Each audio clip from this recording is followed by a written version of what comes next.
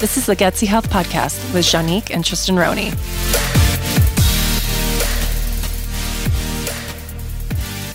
Hi, welcome to the Gutsy Health Podcast. Welcome back. We have a really exciting lineup today because it's the one thing that everyone gets confused by and overwhelmed by, and nobody knows where to start. Basically, what we're going to do today is tear apart all of the different diets out there, especially the ones that are really popular right now. And we're going to discuss some of their pros and cons. And to be very clear, there are pros to all of these. There's a reason why they're popular. So we're not here to just diss everything and talk about how everything is terrible except for ours, right? We don't have an ours, actually. Right. So the number one thing people ask us when they come into our clinic is, what is the perfect diet? But people don't realize that there is no perfect diet for everyone on the face of the planet. There are so many factors that go into how someone should eat. So what we want to do is we want to deconstruct all of the fads out there, the ones that you hear about all the times, the buzzword ones, the ketos, the paleos, the autoimmune, the vegans, veganism. I shouldn't say the vegans. The vegans. You know those people. We want to break down each fad diet, each fad culture around each diet, go into basically what the research says and what that means for you. And then talk about the common denominator in every single diet, because there are good things, there are bad things, there are good things for you from each diet, and then there are bad things for you from each diet.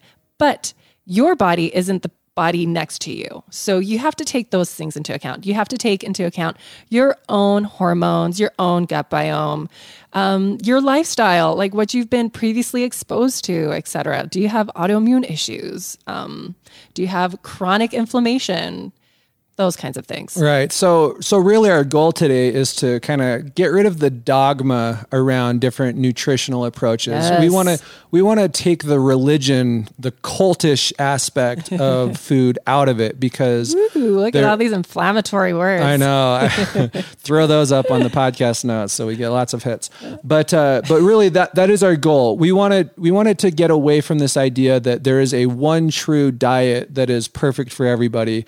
And we want to help everyone to realize that you are a unique person and therefore you deserve a unique diet, one that matches what your body's looking for right now. Exactly. So which one should we get into first? Oh man, there are so many to choose from. Maybe we should start with one that's just a lot of fun to talk about right now. The buzz about keto. That keto. one? Everybody's talking about keto these days. I'll be honest, I've done keto myself. I did it for a few months earlier this year. You were vegan for a year. I did vegan.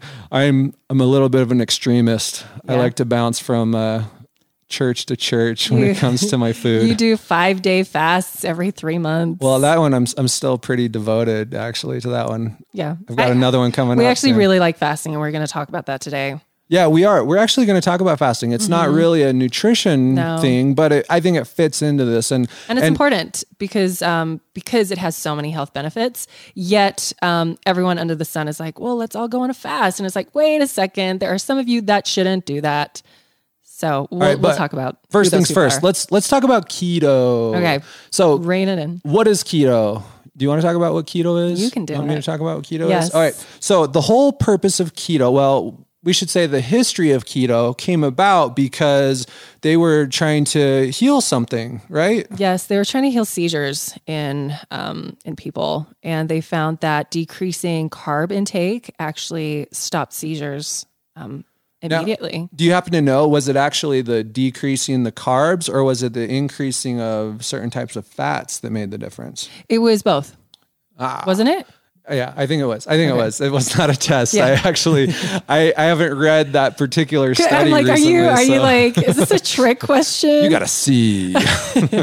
No, so I believe that actually what happened was they got people's bodies to start producing ketones, and maybe we should talk about what that is, but it was the ketones themselves that were healing people. Exactly. Right? So let's talk about what it is. When you cut out carbs or at least reduce your carbs drastically and increase your fat intake quite a bit. And the specific numbers on this are going to vary quite a bit. We'll talk about that in a minute. But the basic idea is that over time, your body gets to this point where there's a lot more fat available for energy than there is carbohydrate available for energy. So for most of us, our default is to utilize carbohydrates, right? Yes. We convert those fairly easily into glucose, and then our body... It takes the least amount of energy to make that energy. Put it that way. It's the least taxed method of energy production on your body. And if we know anything about our bodies, it's that they are as lazy as they can possibly be. Right? So I want to come back to that because it's the least taxing route. There are people that have so much stress on their body that using a more stressed route to get energy will not work for them. And so you have to take that into account. So we'll come back to that. We will. So keep going. So what happens is when your carbohydrate intake decreases enough, your body starts to say, wow, maybe this whole carb thing isn't working out for us. Maybe we need to see other people. And it starts looking at the fats and going, wow, that's an attractive looking source of energy. Right. And without getting too crazy into the science of it, your body starts burning fat for fuel instead of carbohydrates for fuel. Exactly. And there are a lot of potential benefits that come with that, in addition to actually stopping seizures, which was sort of the original purpose. What they found is that it also can help with blood sugar regulation. Yes. And if there's any big major problem that has to do with health in this day and age, it is definitely related to sugar intake, refined carb intake. You just put any kind of sugar in your body and you will get flare-ups. You'll get inflammation. You'll get all kinds of damage. So diabetes and obesity, probably the two single most prevalent health issues in our society, both related to poor sugar metabolism, poor sugar balancing in the body, right? Exactly. So one of the big benefits people notice when they go onto a ketogenic diet is that tends to improve quite a bit in most people, which is awesome. Now, is it because of the ketones or is it because they decrease their their sugar intake and their processed sugar intake and their processed carb intake? Potentially that. Also, they actually increase or decrease their total calorie intake. So, so you've got a lot of different things going on with it. Yes. But the takeaway is that people do see big improvements there. They tend to lose weight. And that's why keto is so sexy, because nobody cares about how you feel. Everyone cares about how you look. And that is so toxic. And that's where I draw the line, because now everyone's trying to do keto and they're doing it wrong. They're doing it completely wrong. They have their macros completely wrong. And they get short-term gains and long-term problems. Now, we don't want you to get the idea that we're going to criticize how you do things. That's not really our goal, but he won't. I will. I'm just kidding. Kidding. We want to call out trends that we consider dangerous. And there are definitely some trends involving the ketogenic diets out there that we think are dangerous. Yes. And they tend to come in when you look like you want to talk about that. No, I don't. I have something else in my mind that. Keep going. All right. So what happens is people think fat's good, carbohydrates bad. As long as all I'm eating are fats, then life is going to be great, right? And here's where I have a problem with that, because then people start eating lots of fat, lots of protein, and they have completely villainized vegetables, because vegetables are mostly carbs. They're good carbs. They're complex carbs. They have so much nutritional value. But now, so there's a right way to do keto and a wrong way to do keto. And people that are doing it the wrong way, they're like, you have to restrict your carbs to like 20 to 24 carbs a day. That's about 3, maybe 4 vegetables. That's not enough vegetables for you to heal your body and to sustain it long term. So when they start to villainize literally the medicine in your food, your food as medicine, that's where I'm like, we got to pick this bone. And there are 2 particular issues with that, probably more, but 2 that come to mind. One of them is that it causes you to restrict the variety of vegetables that you get quite a bit. In fact, people tend to restrict the variety of all foods they get, right? They end up cutting their diet down to 5 different types of bacon foods. And cheese. Cheese sticks, steak. and then maybe some broccoli or cauliflower. Yeah. And that's a problem because our body does require a broad variety of nutrients in order to function properly. So this is what we see with people starting out in keto, right? They say, okay, I'm going to completely restrict my sugar intake, my carb intake. I'm going to increase my fats and my proteins. And they normally get this massive bump in the beginning for like the first 1 to 2 months. They feel awesome. They're losing weight. Once they get past the initial kind of keto flu, which is not fun, doesn't feel good. So, right. And so they start losing all this weight and they feel good. And it's because of two things. One, because they're cutting out all of those really inflammatory sugars in the first place.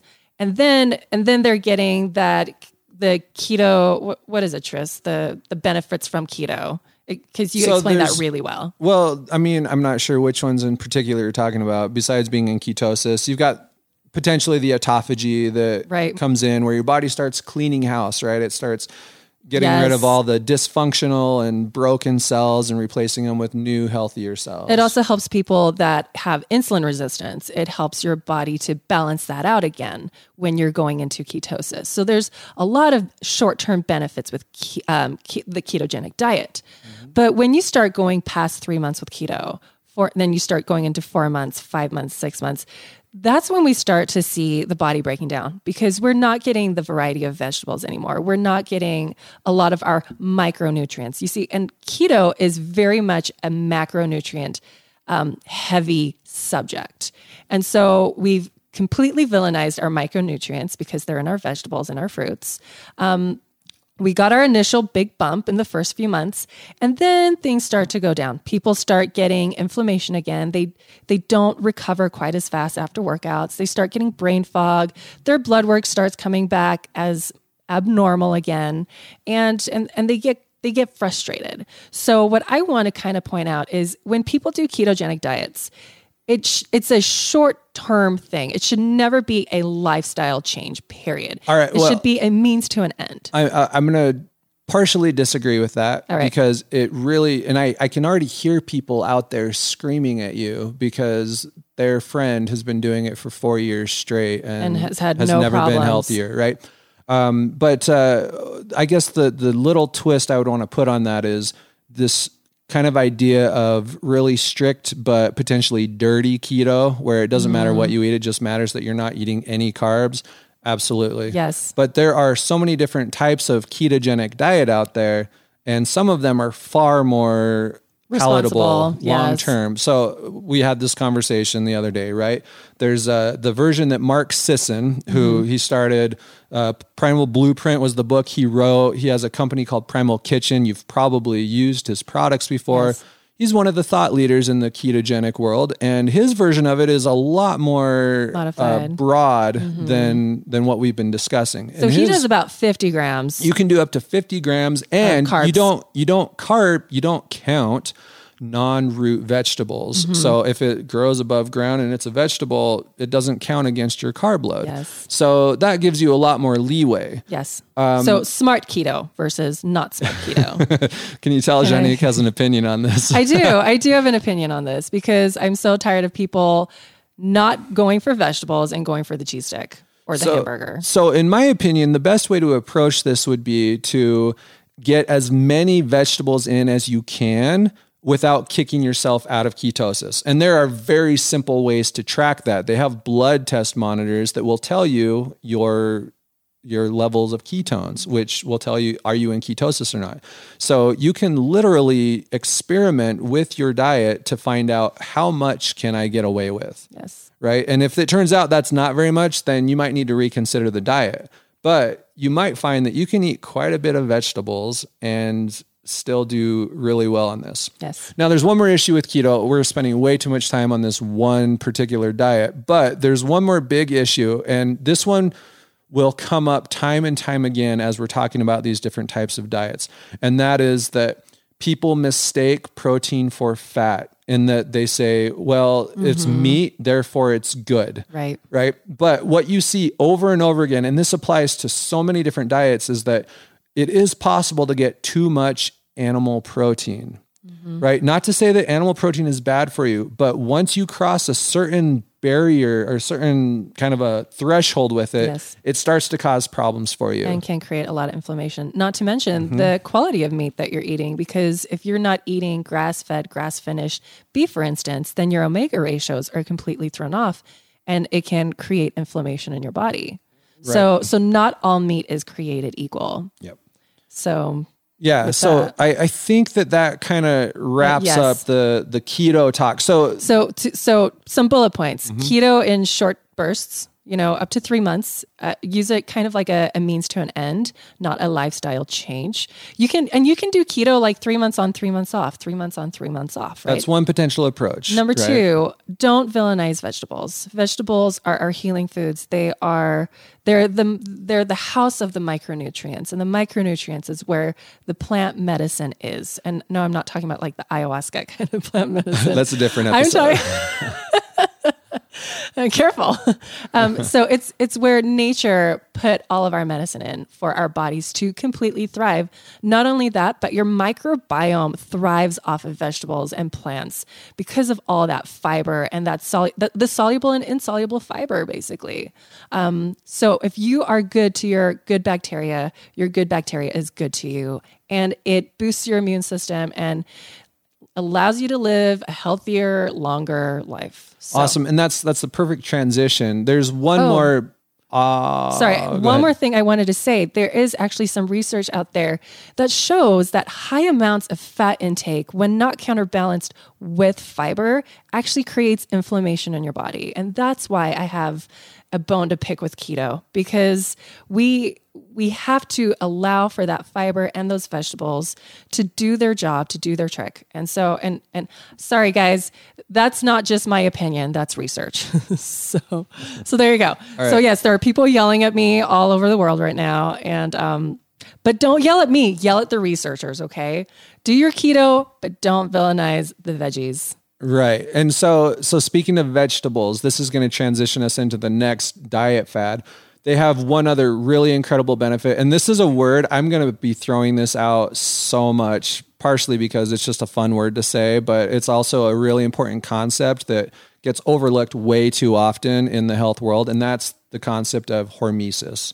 Explain what hormesis is. Hormesis is, I don't know the exact definition, but it's applying a little bit of stress to your body in order to basically force your body to adapt and become stronger. It's the concept that takes place when you go to the gym, right? You're either running hard, you're lifting weights. That puts a stress on your body, but it's a good stress because your body says, wow, that was hard. We should prepare so that next time that happens, it's not as difficult for us. So your body builds up muscles. It increases its vasculature so that your circulation is better. And it does a whole bunch of other great things so that you are better prepared for the future.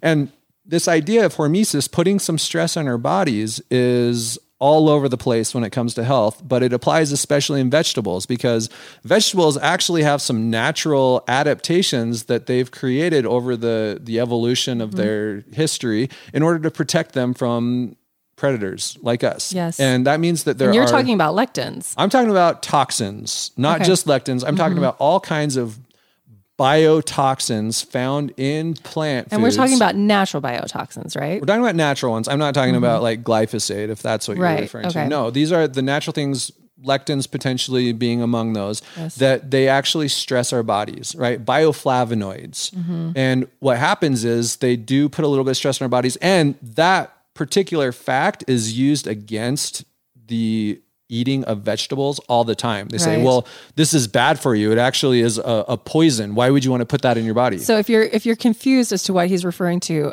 like just think of beans, for instance. How many people have villainized beans right now? And yes, I understand, like a lot of people can't digest them. And there's a reason why. One, because of the lectins in there. But two, because they don't know how to prep it properly. We're not soaking our beans and we're not cooking them properly. And so we are exposing our bodies to these undigestible lectins that could be solved with heat. And then our guts are flaring up and we're gassy and bloated. And then we're like, oh my gosh, beans are so bad for us. It's not the beans, it's the methodology. And so, because there's so much, what is the book that's really hot right now? It's the Plant Paradox. The Plant Paradox. Yes. Steve Gundry. It's the same thing when And a lot of people, you're going to be nodding your head yes. Think about the last time you ate raw broccoli. Were you burping up broccoli for a while? Were you gassy? Were you bloated? Chances are you're saying yes. And that's because there's all that fiber in the broccoli that acts as a natural preservative for the broccoli in nature. And so it allows for the bugs to not eat it quite as easily as like spinach, for instance. But what you need to do with broccoli, and this is what I tell most of my clients, is you need to cook your vegetables, especially if you are just transitioning to a heavily plant-based diet. So I tell them 80-20.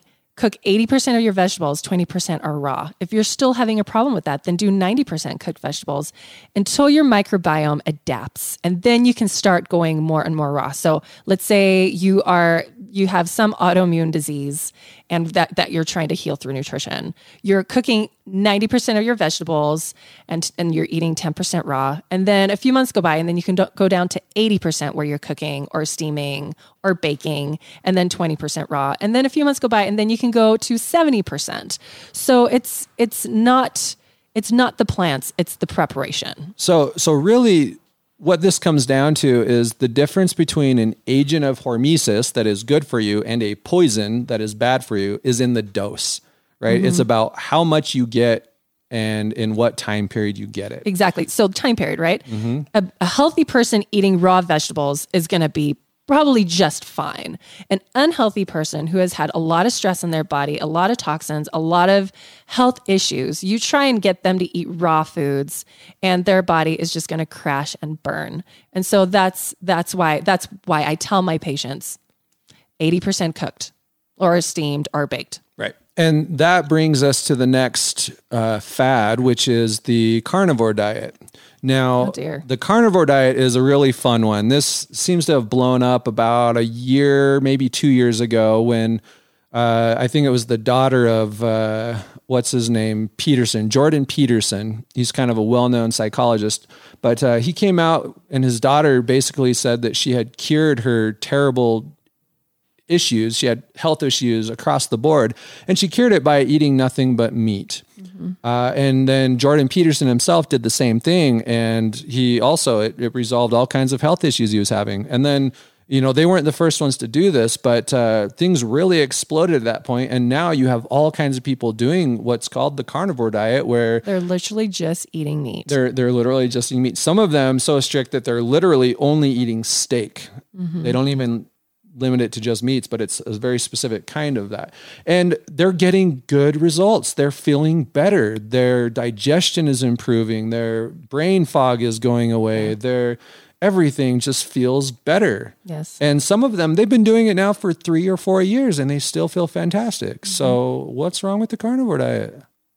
You're asking me? Well, I'm looking for your opinion. I feel like I need a whole different podcast for this culture. Okay, so let's back it up. Let's take a really unhealthy person, right? They're born into this world and they're pumped with antibiotics. I mean, because what do? We put antibiotics on their eyes. Maybe they weren't a vaginal birth. They get their first ear infection at 3 months. They're given antibiotics. They get another ear infection at 6 months. They get an antibiotic. They start getting strep throat at the age of 2. They get more antibiotics. Their tonsils are taken out. And then you find out their appendix is taken out. And all of these things are like, they're not only over medicated with antibiotics, but now we're taking out all these actually really vital organs. And now, not only that, but now they're getting food allergies, right? Food intolerances, because we are completely destroying the microbiome that helps their body to digest these foods, that helps their body to boost their immune system, because 80% of the immune system is your microbiome. Not only that, but your microbiome creates chemicals through a process called chemotaxis, which kind of signals your immune system to actually do its job. So now we're completely destroying the microbiome. Not only that, but we're poisoning the microbiome too with sprays such as glyphosate, which, FYI, glyphosate is actually not a weed killer. It is patented as an antibiotic. So now we're spraying our food with antibiotics. We're eating these antibiotics. We're destroying our gut biome, as I keep saying. And now we create this massive intolerance to nuts and vegetables and fruits and everything under the sun besides sunlight. And so now we have these extreme cases where these people have to resort to a carnivore diet because they cannot metabolize anything else. So in other words, the carnivore diet is an extreme elimination diet. Extreme elimination diet. You remove foods until you no longer have discomfort. And it's actually a really great way to temporarily relieve symptoms, which is what happens there, and to figure out kind of where are the issues in your digestion, right? What particular areas need to be worked on. But what the carnivore diet allows the body to do is get out of inflammation temporarily. Because let's say this was your health history, right? Where you're on all these antibiotics, you eat tons of bread with tons of glyphosate, you're just a walking body of inflammation. So you can't eat vegetables. So you go to this carnivore diet and you feel amazing because now all the inflammation is down. All that associative stress in your gut is now settling down. It's almost like fasting, but you're not fasting. You're just eating meat. Exactly. It's basically, it's a fast mimicking diet. Right. So, but you're not. But it is. Well, no, but sorry, guys, I'm repeating myself. I don't know whose side you're on here. I need more caffeine. No, I don't, because that's bad for your adrenals, guys. Don't listen to me. Don't listen to me. So it's also low residue because it has virtually zero fiber, which means that it's not going to create any kind of flare-ups in your gut. Exactly. And for people who have constant flare-ups, people with like intense intestinal bowel disease, right? Irritable bowel. They're going to get relief from this. And that's research is actually showing you guys now that we just talked about irritable bowel syndrome or inflammatory bowel disease. Yes. So they're finding that IBS is an autoimmune disorder. Right. And I've been saying this for like ever, and people are like, no, it's not. And it's like, actually the research is showing this is now an autoimmune disorder. As we just learned from my massive spiel of antibiotics and like food toxicities and stuff, like we're getting these autoimmune disorders because we are destroying our immune system and eating toxic foods. And so therefore our gut is literally inflamed and on fire all the time. Yeah. So you get relief there. And then also the carnivore diet is ketogenic. It has very few, if any, carbs, and therefore you get all the benefits. No sugar. Yeah, you get all the benefits of ketosis with it. So, so there are reasons why people are getting good results with it. But as you can probably already tell from Janique's tone, it has its downsides as well. And all of the same stuff really that applies to the ketogenic is going to apply here. But in addition, you have to worry about some serious nutrient deficiencies that can come along with it long term. Now, in my defense, you guys, one of my missions is to create a massive love affair across America with vegetables. So anything that demonizes vegetables, I'm not totally on board with, and I'm just going to roll my eyes. You can't see me rolling my eyes, but I am. But they do have their places, but not as a lifestyle change, okay? So it's a means to an end. It's a means to an inflammatory issue that the body now needs time to heal, and then we can start reintroducing the micronutrient dense foods again. Right. So there are a lot of studies out there showing that pure meat products, for the most part, cannot provide all of our nutrients. In particular, vitamin C. It's not very abundant in animal products, but in particular, it's very sensitive to heat. So unless you're eating your meat raw, any vitamin C that's in there is most likely going to be destroyed. And vitamin C, as a lot of us already know, is extremely important to all kinds of things out there. Oh my gosh, from connective tissue to collagen formation to everything. Like every cellular function in the body needs vitamin C. And so if you want to make sure that you are not slowly decaying, you need vitamin C. Yeah, there's also vitamin E, vitamin K2, calcium. All these things can be very difficult to come by in a pure meat-based diet. Exactly. And over time, that, for most people, is going to cause you issues. Now, once again, those people out there who have been doing this for 3-4 years without having issues are going to shake their heads and say, you don't know what you're talking about. But we have to talk to the average person. There may be people. There are exceptions to the rule. There's always going to be exceptions to the rule. There are people that thrive on every type of diet out there. They tend to be the ones also kind of prophesying about how great it is and evangelizing to get everybody else to follow them. Because it's worked so well for them. But what we find is that on average, people tend not to do well long term.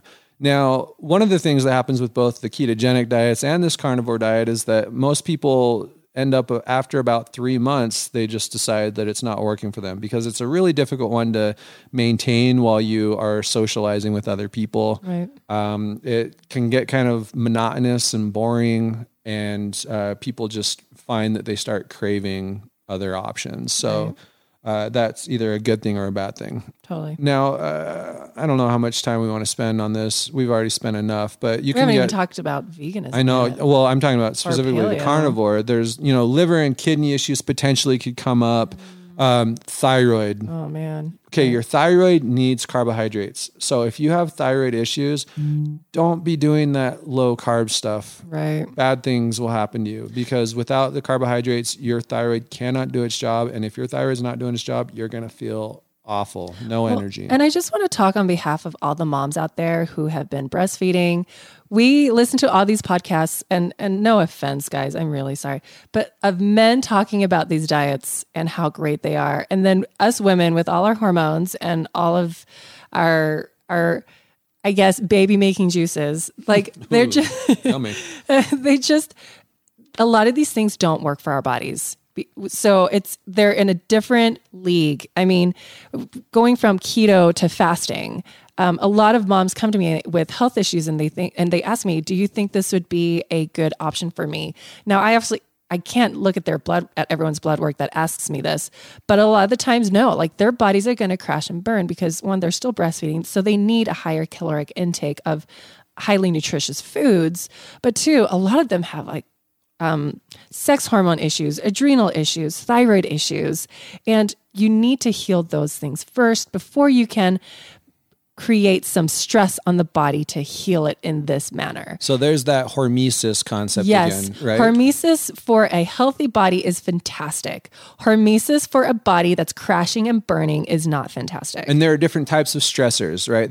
We've already talked about a couple. The stressors that come from eating these plants that create little mini levels of toxins in your body that your body responds to really well. Yes. And then there's the stressors that come from a low carb diet that puts stress on your thyroid, on your hormone levels. And they all have their place, but you have to be in the right spot first, right? You don't go to the gym and start trying to lift 500-pound dumbbells. No, you do not. So for all you ladies out there listening that are being overwhelmed with children, like, do not be hard on yourself. It's okay to not be okay with fasting and carnivore diets and keto diets, okay? Something that's more geared for our bodies is more of an autoimmune paleo. If you are suffering with health issues, we'll go into paleo in just a little bit. Why don't we talk about veganism and vegetarianism? Let's go from one extreme to the next. All of the meat lovers out there have been cringing and cursing throughout this whole podcast so far. We're going to make a lot of people angry, aren't we?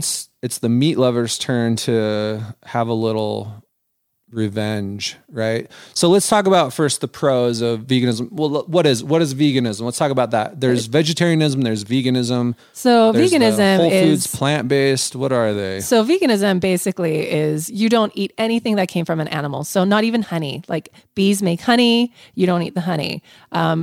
Chickens make eggs, you don't eat the eggs. And then obviously you don't eat any animal protein, period. So that's what a vegan is. Vegetarians, now they'll eat honey, they'll eat eggs. Dairy. Do they do dairy? Some do. Well, unless if they're a lacto-ovo vegetarian, then they'll do that. If they're a pesco-lacto-ovo, then they'll do fish as well. Right? There's a million different versions of it. We're not going to try to cover all of them. So we're just going to do a general like vegan vegetarian talking / approach. Okay. So let's talk about the pros then of a plant-based diet. And I guess the obvious one would be that it really helps with inflammation. Yes, a lot. It helps so many people with inflammation when done correctly. Now, you can be vegan and live off of Oreos. Okay. Oreos are vegan. So there's a right way to do veganism and a wrong way. And a lot of times when my patients come into my clinic and they're like, well, I wanted to get healthy, so I went vegan and I felt really sick. And I go, tell me what you ate. Basically, they didn't go vegan. They turned into a breadtarian. where they're eating tons of bread and pasta and all of these really crappy foods. Chips and salsa. You guys. I'm like, and so salsa's actually really great, by the way. Yes, but chips are not because of the corn and GMOs and another talk for another day. But I asked them, like, are you vegan or are you a Breitarian? And most of the time people are Breitarians and they're not eating enough vegetables and if they're sick and they're trying to eat all of these raw vegetables, I have so many people that come in and they're like, I'm eating all these vegetables and I feel really terrible and I'm bloated and I'm gassy. And I'm like, well, how are you prepping them? And they're like, well, I heard that going raw is the best. And I'm like, okay, if you came from like a diet of cookies and ice cream and you're trying to go raw, like we have to kind of break it to your body gently. So yes, eat the vegetables, cook the beans properly. Don't change your diet to just chips and salsa.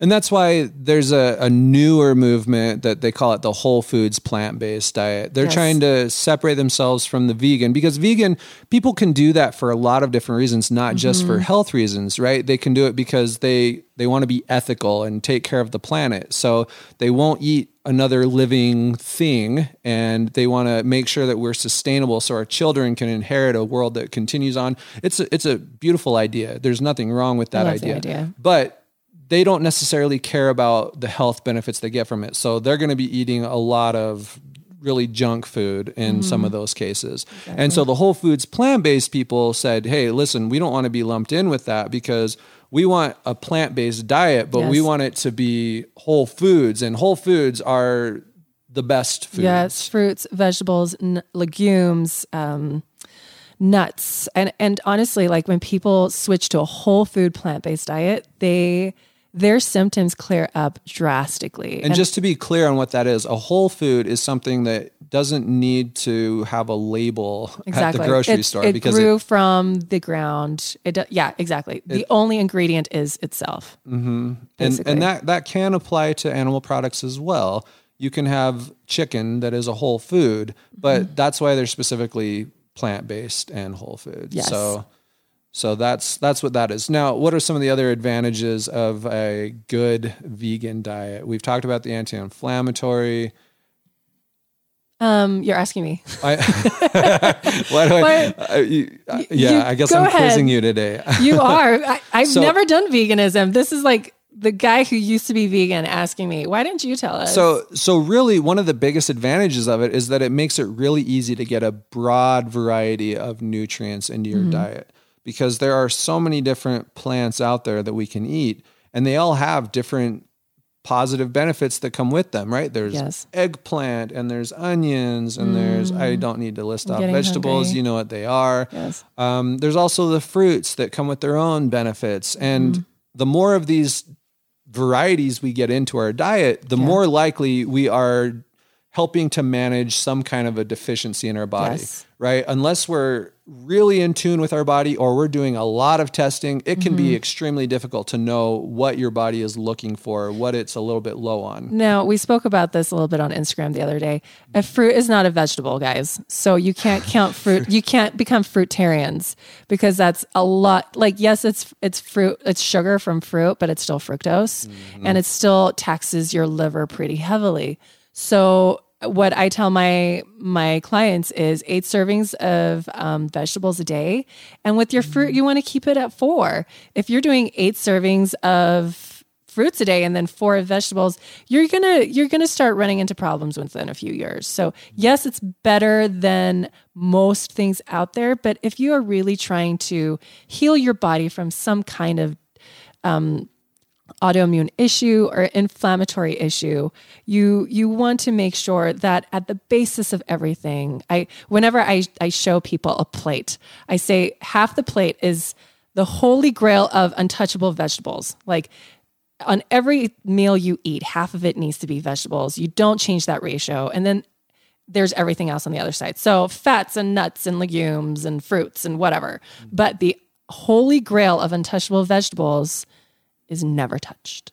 And so yes. So don't be fruitarians if you're vegan. That's right. Fruits have their place, but they will never be vegetables. Exactly. So, so you have all these different varieties of things you're getting in and they're wonderful for you. You also have that hormesis. I'm not going to keep pounding that, but it does apply here with the vegetables. Oh my gosh. Let's talk about fiber for a little bit. So do we have enough time for me to talk about gut health? Really briefly. Okay. So with your microbiome, because I'm all about gut health, guys. So there's two things that need to happen. One, you need to feed the microbiome the soluble and insoluble fiber, but that insoluble fiber also kind of acts as like a broom within your intestinal wall. So it helps to clean you out and pull out toxins with it. Now, toxins are man-made toxins, and also toxins from metabolic waste in your body, just because you're alive and you're breathing, right? From oxidative stress or you name it. Actually, some toxins that are produced by your liver because you're eating sugar or you're eating fructose, for instance. I forgot what the toxin is. I think it's like, I can't remember. But you need those fibers to help pull that out of your body.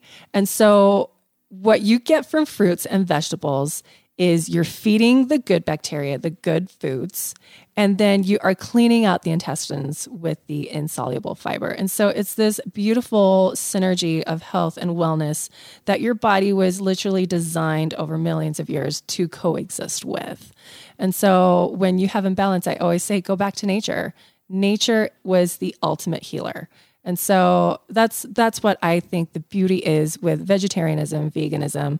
But I think meat has a very important part to play. Well, real quick though, one more advantage of the kind of the vegan, whole foods, plant-based approach is that there is a correlation. Keep in mind, this is a correlation, not a causation, between low protein intake and longevity, meaning how long you live overall. Mm-hmm. The lower your protein intake, the longer you tend to live, until you hit the age of 65. Yeah. And then studies show that actually reverses, and higher protein leads to higher longevity. Because that's the age where muscle wasting just kind of snowballs. Maybe. So, the thing is, we actually don't know. True. And in another episode, we're going to talk about science and these studies and how limited they really are. Mm-hmm.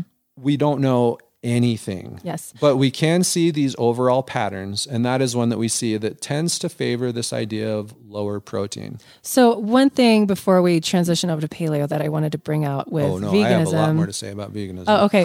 So I want to talk about vitamin A very quickly, because we think, there's tons of vitamin A on a vegan diet, and everyone says carrots. So you guys, carotene is not vitamin A. Carotene is a precursor to beta carotene, which is a precursor to vitamin A. So you have to juice like several pounds of carrots in order for it to amount to like 2 ounces of vitamin A in like beef or something, or liver. So it's really, really hard for your body to convert, especially if you are an American that lives in America and has a terrible digestive tract because of our standard American diet. And now we're trying to force our bodies to convert carotene to beta carotene to vitamin A. It's not going to happen. It's going to tax your body a ton. You're going to need to juice a lot of carrots. And the issue with juicing carrots is carrots are very sugary too. Mm. So you're flooding your body with sugar, and you're flooding your body with this precursor to vitamin A. And we're thinking that we're getting all these vitamin A benefits when we're really not. So the best source of vitamin A is actually from, drumroll please, liver. How many of you guys have eaten liver? I mean, liver is like one of the most nutrient-dense foods on the planet. Liver is incredible. It's like off the charts for vitamin A, and like you absorb it like that. And so, so when it comes to someone that is unhealthy, that hasn't been able to absorb for a really long time, they have autoimmune issues, and they want to go vegan, I'm going to try and sway them away from that, because there are, like, for instance, liver. Like I actually put a lot of my clients on liver capsules because of the nutrient density of that. And it's so easily absorbed and digested, because as we spoke about the carnivore diet, it's a very non-complex food to digest. And a quick note on that, a lot of these diets that we've already covered, the carnivore and the keto in particular, they have been used in history. Well, carnivore, not necessarily, but really high animal food diets. But all of the cultures that did that, the paleological research shows they focused on the organs and the fats specifically. Yeah. They were not big fans of the muscle protein. Right. They in fact, some of those cultures would toss it to the dogs because it wasn't high quality enough. And now everyone's going, ew. But like, think about it. Like our generation does not eat organ meat. But our grandparents did. Our grandparents did all the time. Yep. All the time. Now, what is becoming more popular is bone broth, right? We're now eating more bone broth. I remember in South Africa, if you don't know, that's where I grew up, you guys. And my friends in the African culture would buy KFC and they would eat the meat and then they would eat the entire chicken bone. And I remember thinking, that is so strange. But it's not. Like, that is very common in a lot of cultures that are not our culture. And it's really healthy for you. There's so much nutritional value in that bone, in the bone marrow, in the organs that we are completely bypassing. And it's affecting our health. So do you want to talk about what the Native American Indians did for women that were infertile? They would eat animal they would organs, eat bear. They would eat bear ovaries. Bear ovaries. Yep. Yes. So when they were Native American women in their tribes that had fertility issues, they would be fed the ovaries from bears to help with their fertility, and they would see an incredible improvement. I was going to say return. Get pregnant. Yes, exactly. Yeah. And so organs have been used in medicine around cultures all over the world. Except ours.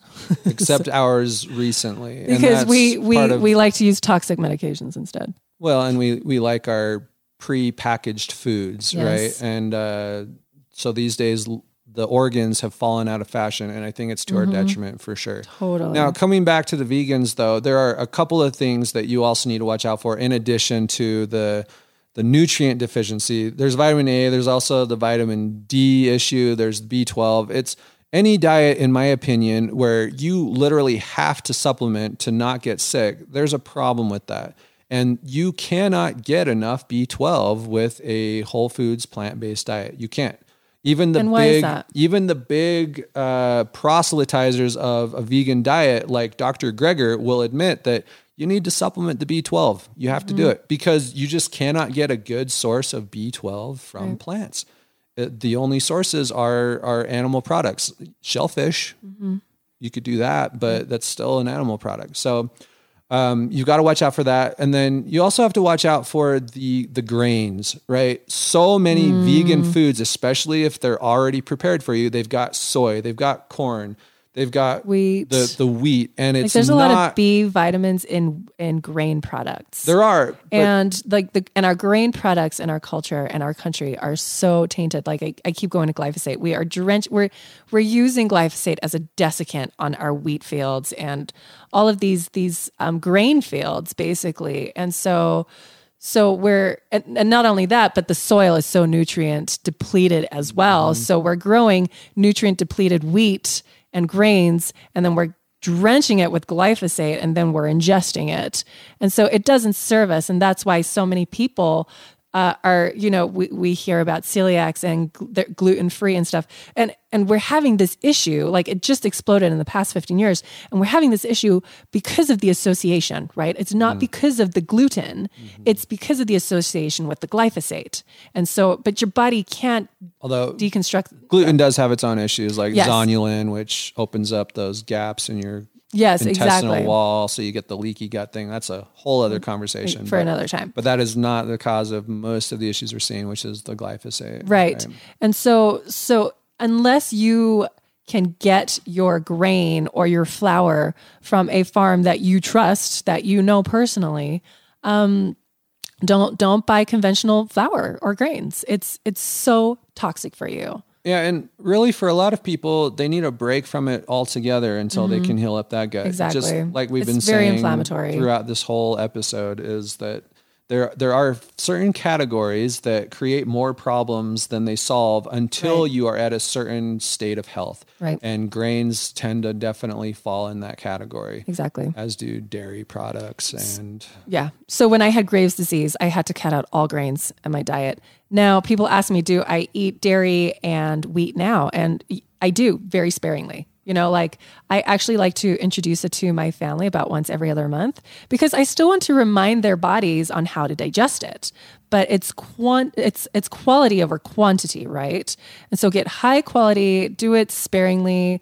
But again, I try to retrain my kids and keep myself very vegetable dense, fruit dense, plant dense, basically. Yeah. So one more thing to keep in mind with the vegan diets are the oils that you consume. Oh, yeah. Because you're not going to be doing butter, you're not going to be doing the animal fats, but there are plenty of really bad oils out there that are hugely popular in vegan diets. And that's going to be your industrial seed oils, the things that come from your corn and canola and your soy and what other oils fall into that category? Sunflower and safflower.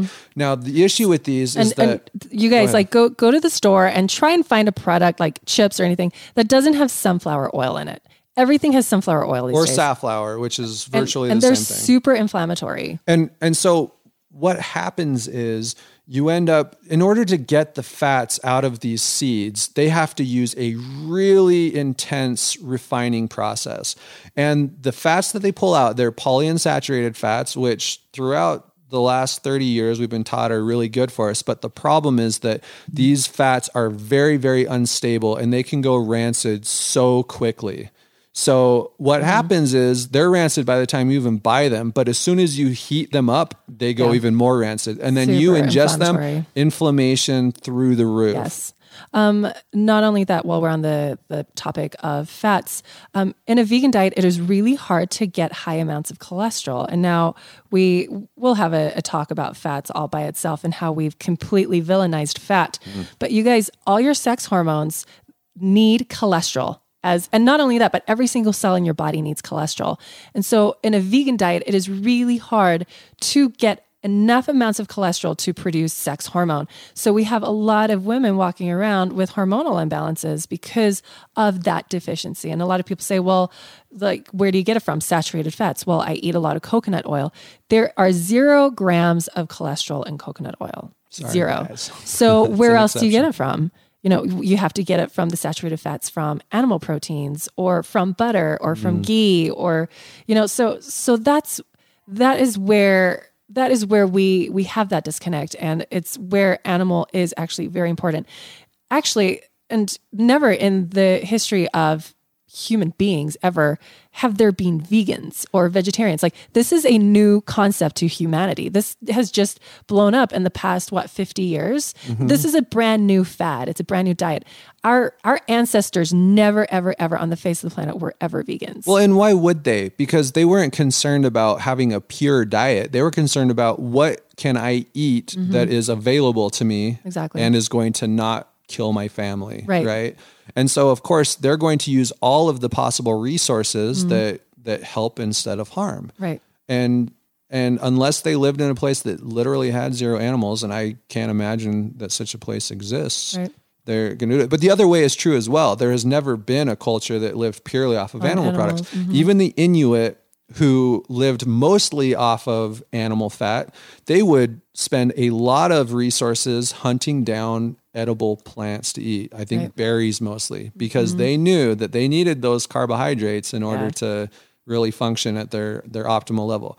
They also over time kind of evolved in a sense to thrive in that diet. But that's what you see all over the board, is that extremes tend not to go well. They don't. Right? Yep. So why should we suddenly be extremists with what we're doing here? Right. We should be trying to do what has worked throughout time. Right. And I guess that can take us to paleo. Which is my favorite. That's actually sort of the philosophy of paleo is let's do what our ancestors did, because they seem to have a lot fewer issues than we did. So let's see. Go ahead. So paleo kind of just marries the best concepts of all worlds, right? Where it's very heavily plant-based, but incorporates animal protein as well within reason. But again, it's very heavily plant-based. And so, but then there's paleo, and then there's autoimmune paleo. So when you are considering the perfect, I guess, nutritional protocol for you, I don't want to say diet, but the perfect nutritional protocol, you have to kind of take a look at your body and be like, okay, how much inflammation am I in? What can my body tolerate right now? How many antibiotics have I been on in my life? What am I able to digest right now? And then, so you kind of have to do a very, I can't say watered down. What am I, like purified paleo? Restricted. Restricted. That's Thank really you. what it Restricted. is, yeah. Where they take out the nuts, which can be more inflammatory. They take out the eggs, which can be a little more inflammatory. They take out the soy and they keep it to fats and proteins and vegetables, basically. Most vegetables. And so you start from there. And I like to use scales, like on a scale of 1 to 10, how much inflammation do you have? If you're a full-blown 10 and you got health issues through the wazoo, you want to start with autoimmune paleo. If you're like a 4 or 5, you can probably handle nuts if you're soaking them and beans if you're soaking them and cooking them properly. So you have to look at your own health history, your own history with antibiotics and junk foods, and really take a look at your microbiome and be like, do I have more good microbiome than bad microbiome?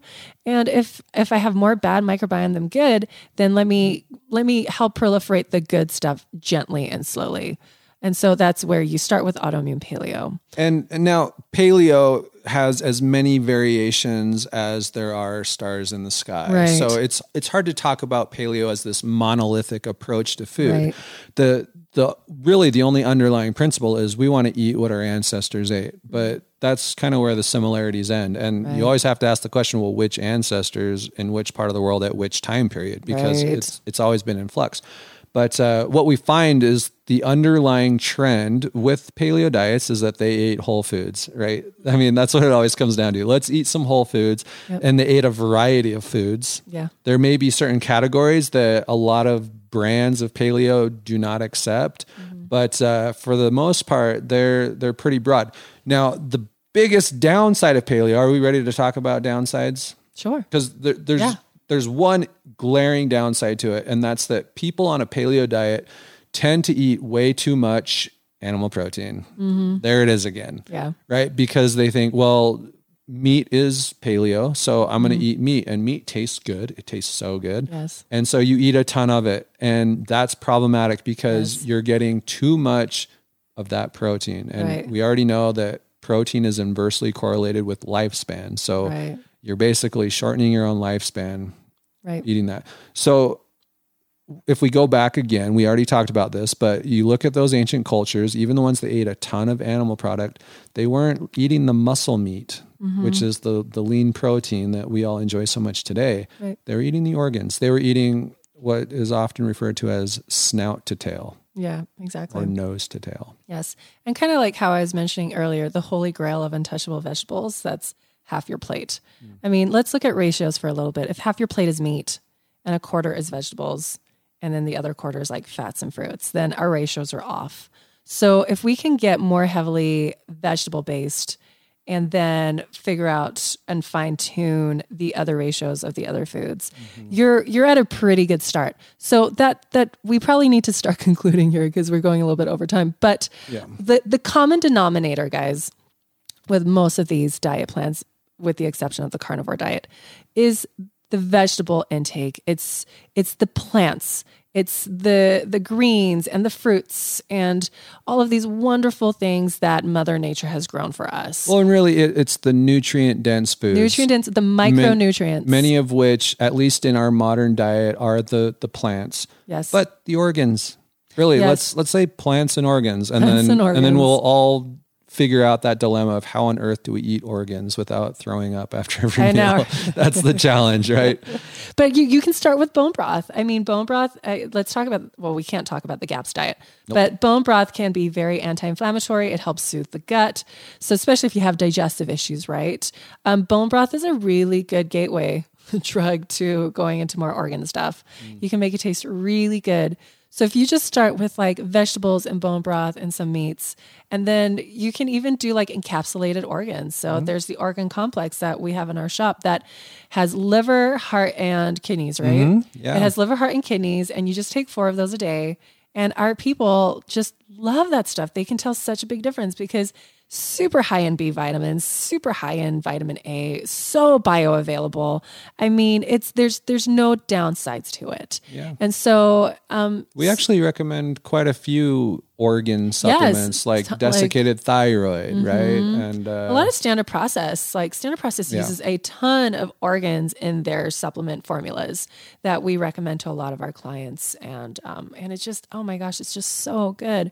And we don't even tell them that until they look at the label. They're like, "There's ovaries in this," and it's like, "Yes," and you'll thank us later. Just a little. So kind of getting towards the end here. We're at the end, but we said we don't have a one true diet, and that is true. But if we did live in a world where everybody was perfectly healthy, then what would kind of the ideal diet be? So this is my opinion. We didn't talk about fasting. We'll have to do like a whole we're going to have to cover that another time. Well, my ideal would be paleo with fasting, like some kind of fasting protocol with paleo, like throwing fasting in like once a week, or a massive, like a big fast once a month, or even a more massive fast, like once every 3 months. But my favorite that I see the most results with, the most drastic healing results with, is the autoimmune paleo diet. And then when their bodies start to heal, then we go more towards paleo and introduce the beans and the nuts and the eggs and some grains and so on and so forth. So that's my favorite, because it just encompasses everything. Yeah. And I'll just, the best of all worlds. I'll just echo that and add that I think the diet out there that seems to be closest to that is the Weston Price diet.